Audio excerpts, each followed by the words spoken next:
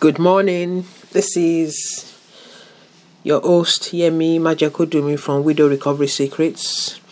Good morning, good afternoon, good evening, wherever you are around the world, precious women. I'm saying hello. I hope you're staying well and you're staying strong.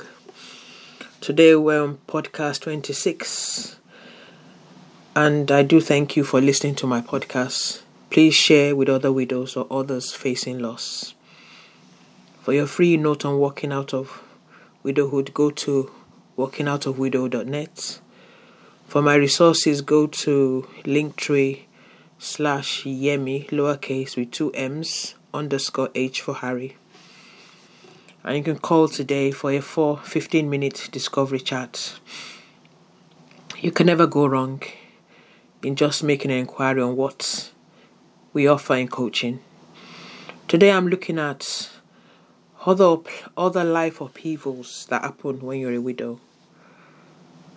Because many a time when you're a widow, you, especially the first year or two, you're quite engrossed in your loss, and then life hits you with something else. So I'm looking at how to survive that as well.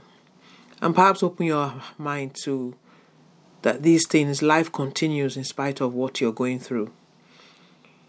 And that might make another knock not so effective and more bearable. So I'm looking at when life challenges you again and again, what are your survival strategies? We tend to think that when we have experienced any form of bereavement, this will be the ultimate test or trial of our lives. How far from the truth this is. Other upheavals that could happen may be the loss of another loved one, or the loss of employment, or the moving away of very close friends that have supported you for many years. The effect these can have on you, especially when you're just widowed, say under 2 years, can take you emotionally back to ground zero. So be aware, especially when you start dating again. Life will always surprise you, so walk with wisdom and not in isolation on your own, but with other people. And always be as transparent as you can be with those that are close to you. And I believe, as I always say, I believe in God and have a relationship with Jesus Christ. So when life challenges you, it is much lighter when you have a faith in God.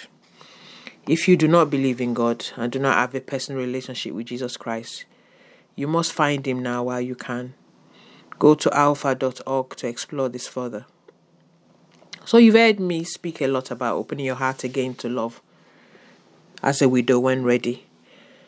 Sometimes as a widow, returning to dating, you have to prepare yourself for gains and losses and not going in it with rose spectacle lenses, sometimes influence from your former marriage. So if you're coming from a long-term relationship, as much as there's ups and downs in marriages, it does create a security. So when you lose a spouse, you can still have such an expectation that it may you start dating, the first person who comes along, the second person might be the one. It might not be the case. So that's why I refer to going in with rose spectacle lenses, sometimes influence from, as I've said, from a marriage. This can make you have very naive expectations.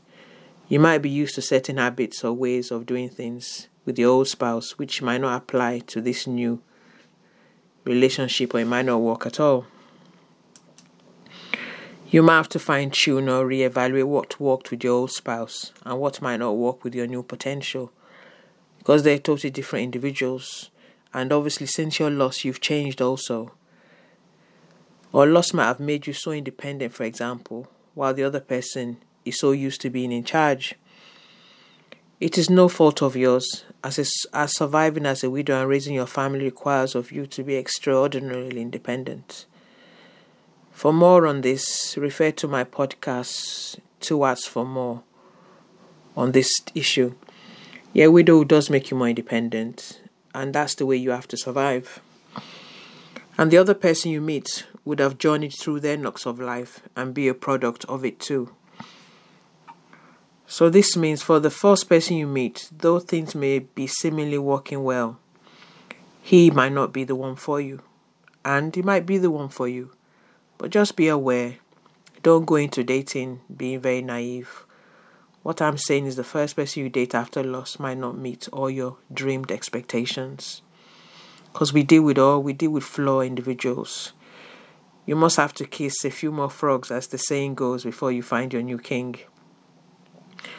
No one will be perfect, nor do not make the mistake of comparing him with your late spouse.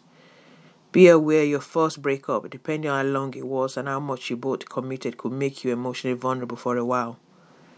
However, it's how you deal with the knock or knocks that will ensure you do not give up on finding new love. So what you do not do is cower and retreat from the dating or courting game. What doesn't kill you makes you stronger, the saying says. So how do you successfully ride this storm or upheaval to your heart? Giving you 4 key things today. Number 1, do not let it dwell too long in your thoughts, as it can create unnecessary fear, doubts. Share quickly what has happened to good people around you for good counsel and wisdom. Number 2, do not keep it to yourself. Do not hide away what has happened, as you can turn into yourself and feel ashamed. Number 3, spend more time outdoors and with close friends. Number 4, do not say you are not dating again. Keep your heart open to love again. Your next love might just be around the corner from the one you've lost. Sometimes I know the relationship might have to die, with all its malfunctions, and rise into something new and much refined. I believe only God can do this, the regenerator of our hearts and the refiner of our character flaws. For more, chat with me or visit walkingoutofwidow.net. For my resources, go to Linktree /Yemi, YEMMI_H. And for a chat, you can call me on 07 833 837 895. Stay well and stay blessed. Signing off now. Yemi Majekodumi. Thank you very much. Bye-bye.